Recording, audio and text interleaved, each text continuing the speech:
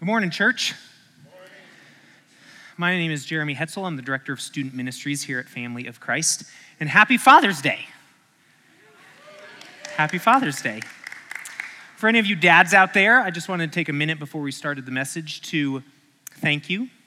Being a dad is not an easy thing, but it's a joyous thing. Research has shown in plenty of different ways that the power of a father who's present and loves his kids, is there for them, is patient and kind, is incredibly powerful. And so please know that we love you and we encourage you and we support you. And I know you will experience today how much your families love you.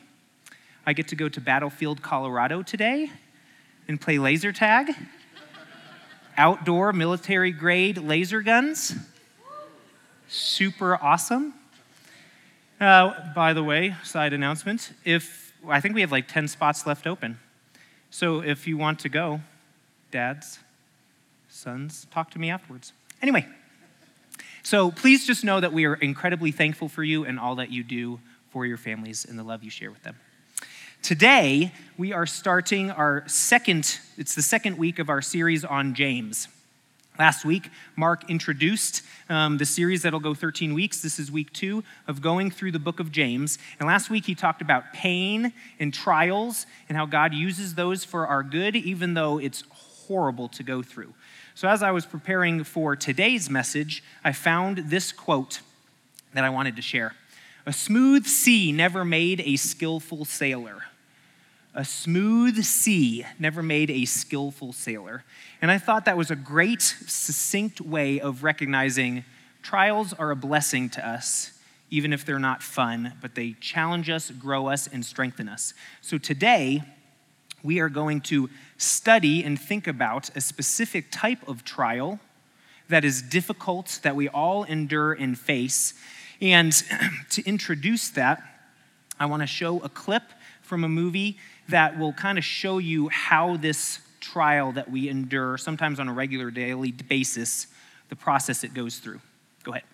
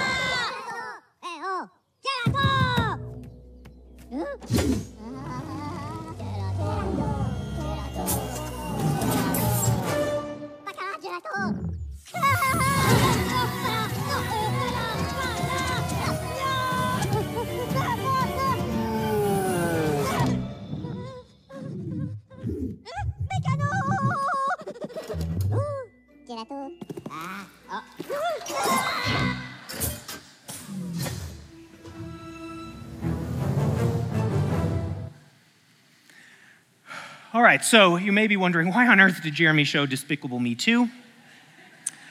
I love animated movies, and I'm just going to tell you, just get used to it. As long as I'm up here, you will have chances to see that. When I watched that clip, the first thing that comes to mind is, man, temptation sucks. Temptation sucks.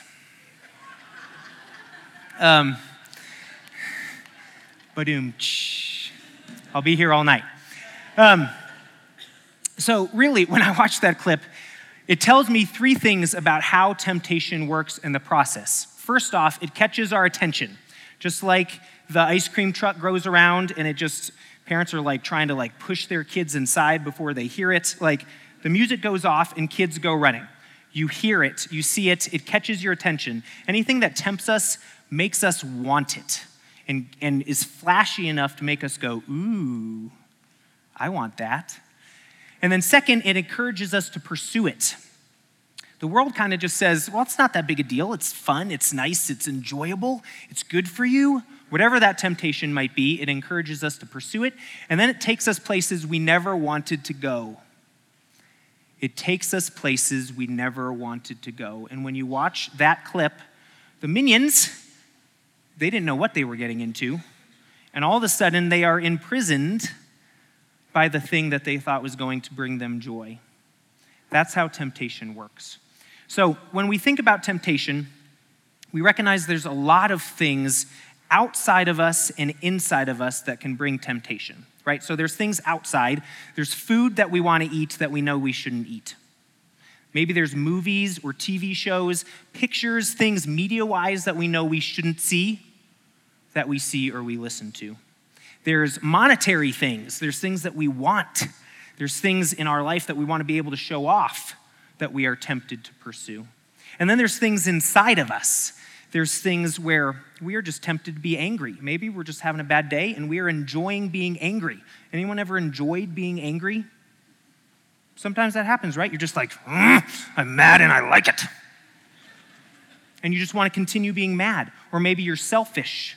Or maybe you are bitter about something and you're just tempted to stay in that state. Okay? So there's things outside of us that tempt us. There's things inside of us that tempt us. So before we dig into Scripture today, I wanted to take a moment and pray and ask the Lord to reveal to us if there's any area of our life right now where we are struggling with temptation, then we need to know. Because I don't want this just to be a message that you hear and then praise God, yay, Jesus, and let's go. But I really want it to strike you where God might want to strike you. So please join me for a moment of prayer, and please pray specifically about, Lord, is there any temptation that I'm facing that I need to recognize? Let's pray. Lord, we come before you as broken people, recognizing that Satan is out there. The world is out there. Our flesh is around us, leading us, tempting us, trying to get us to go places we don't want to go. And so, Lord, in this moment, I ask that you would speak to our hearts and help us recognize areas of our lives where we need you to show up and where temptation is at the door.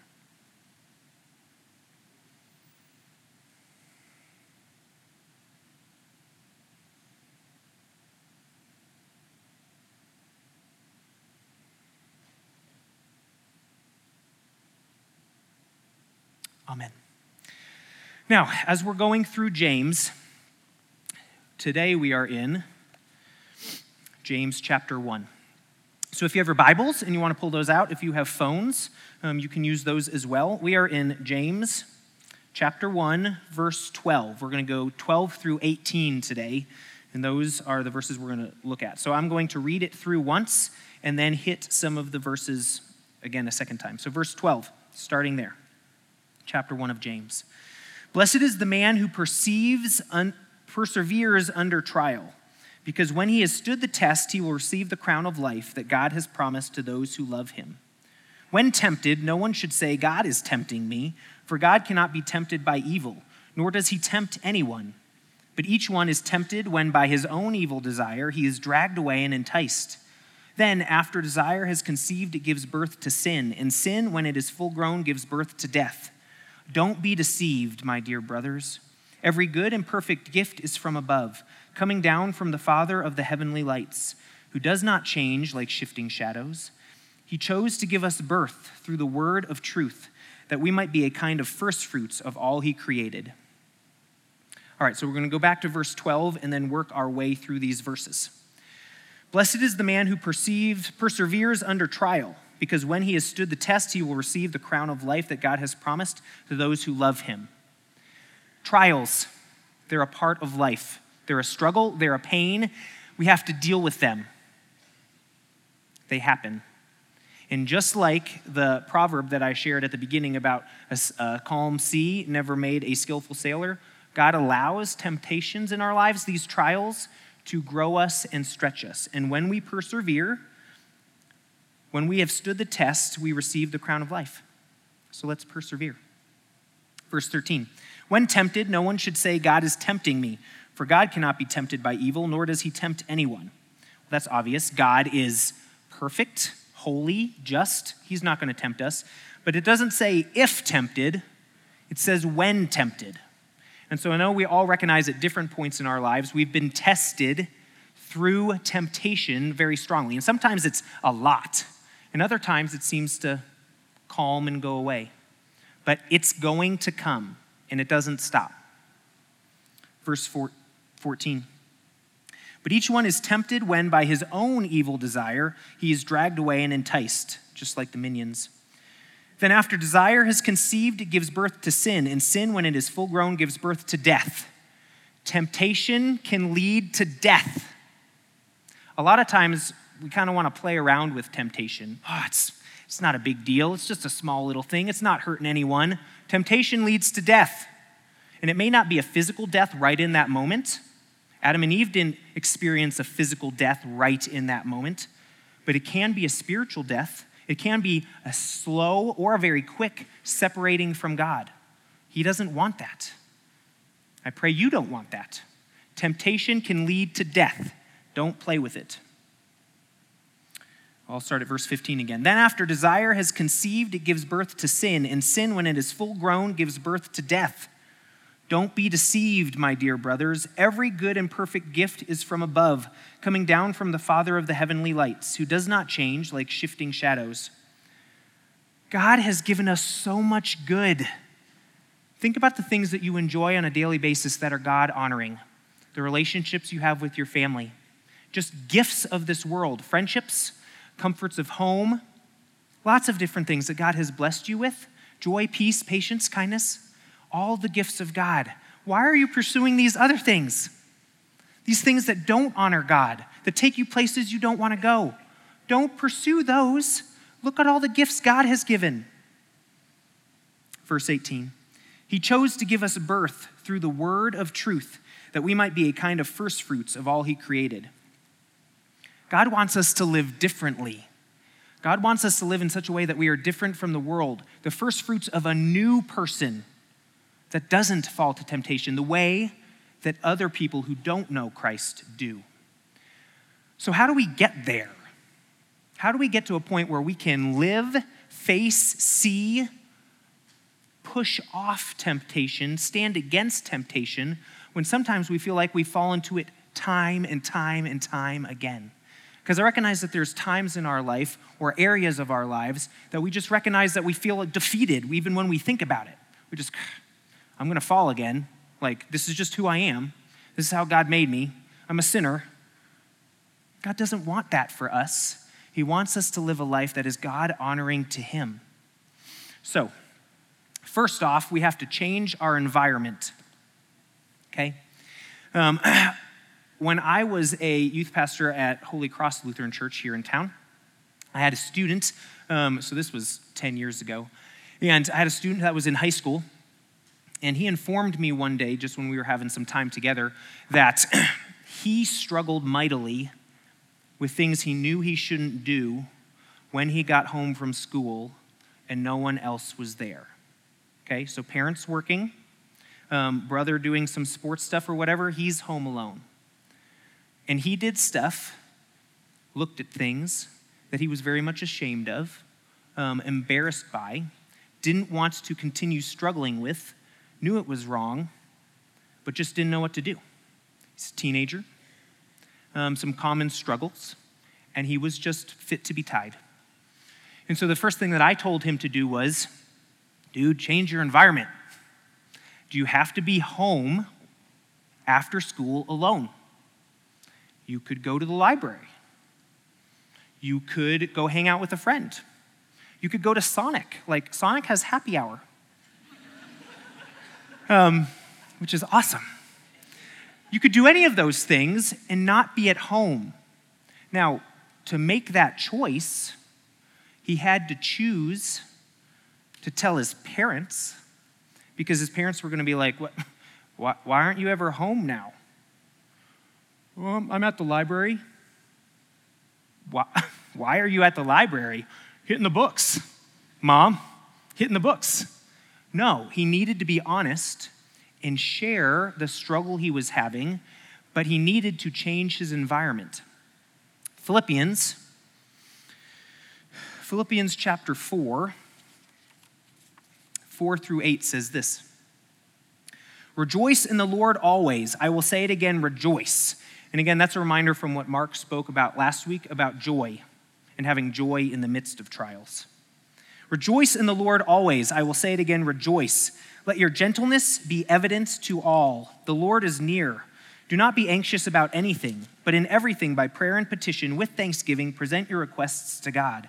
And the peace of God, which transcends all understanding, will guard your hearts and your minds in Christ Jesus. Finally, brothers, whatever is true, whatever is noble, whatever is right, whatever is pure, whatever is lovely, whatever is admirable, if anything is excellent or praiseworthy, think about such things. If you recognize that you are regularly being tempted in certain ways at certain times in certain situations, and it's not causing you to think about what's true or noble or right or pure or lovely or admirable or praiseworthy, then you have to change your environment and you have to ask God to help you change your thoughts.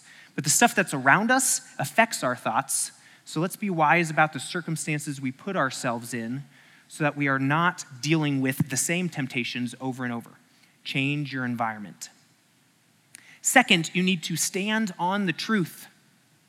Stand on the truth. Now the question is, what's the truth? What truth am I supposed to stand on? Go to Romans chapter 6. And as you're flipping there, we're going to read Romans 6, verse 6, and a couple others. Please remember, Romans 6 is an incredible chapter of the Bible. And if you haven't read it in a while, I encourage you this week sometime just to read it. Because the truth in there is incredibly profound and incredibly freeing for us in our daily lives, in our daily walks with Christ. Romans chapter 6, verse 6. For we know that our old self was crucified with him, so that the body of sin might be done away with, that we should no longer be slaves to sin. For we know that our old self was crucified with him, so that the body of sin might be done away with, that we should no longer be slaves to sin. We are no longer slaves to sin. We are no longer slaves to sin. We are no longer slaves to sin. Amen. Do we understand that? We are no longer slaves to sin. All too often, like I said a moment ago, I feel like we just get wrapped up into, I'm a sinner. I'm going to struggle this way my whole life. And I know that sometimes God leaves struggles in our lives, just like he did with Paul, so that we continue to go to God as our rock, the one we depend on. But there's plenty of other sins that God does not want in our life that we do not have to be slaves to. We're not slaves to sin. He can change us and transform us. When Christ died for us, he did two incredibly important things. First, he paid for our sins as the Lamb of God. He paid for those sins. Those sins are gone. We do not have to pay the penalty. Praise Jesus. We don't have to do that. But from that moment forward, are we still sinners? We still sin. We still make mistakes. I tell students sometimes, we are, or used to be, sin factories. That's what we produced. We were good at it. We produced sin. And then God came into our life and changed us and transformed us. We learned to be dependent on him, and we started to live differently. We are not slaves to sin. We are not slaves to sin. If there's anything from the little bit of time that I'm up here today that you remember, besides the minions, is we are no longer slaves to sin. Remember that, because when we stand on that truth, when we are feeling tempted and we can go, Satan, I'm no longer a slave to sin. I don't have to fall to that temptation. I don't have to, because I'm not a slave anymore. Now, I can choose to fall to that, and sometimes we make that choice. But I'm not a slave. I don't have to obey. Sin is not my master anymore. And we read that in Romans. We'll start at 11, chapter 6, verse 11. In the same way, count yourselves dead to sin. Reckon yourselves dead to sin. Know that you are dead to sin, but alive in God in Christ Jesus. Therefore, do not let sin reign in your mortal body so that you obey its evil desires. Do not offer the parts of your body to sin as instruments of wickedness, but rather offer yourselves to God as those who have been brought from death to life, and offer the parts of your body to him as instruments of righteousness. For sin shall not be your master, because you are not under the law, but under grace. So first off, temptation is gripping you and you see it regularly. Change your environment. Change stuff. Then learn to stand on his truth. Stand on his truth and believe it. Ask God to help you believe it. Believe it. Third, look to God for help. This seems pretty obvious. Look to God for help.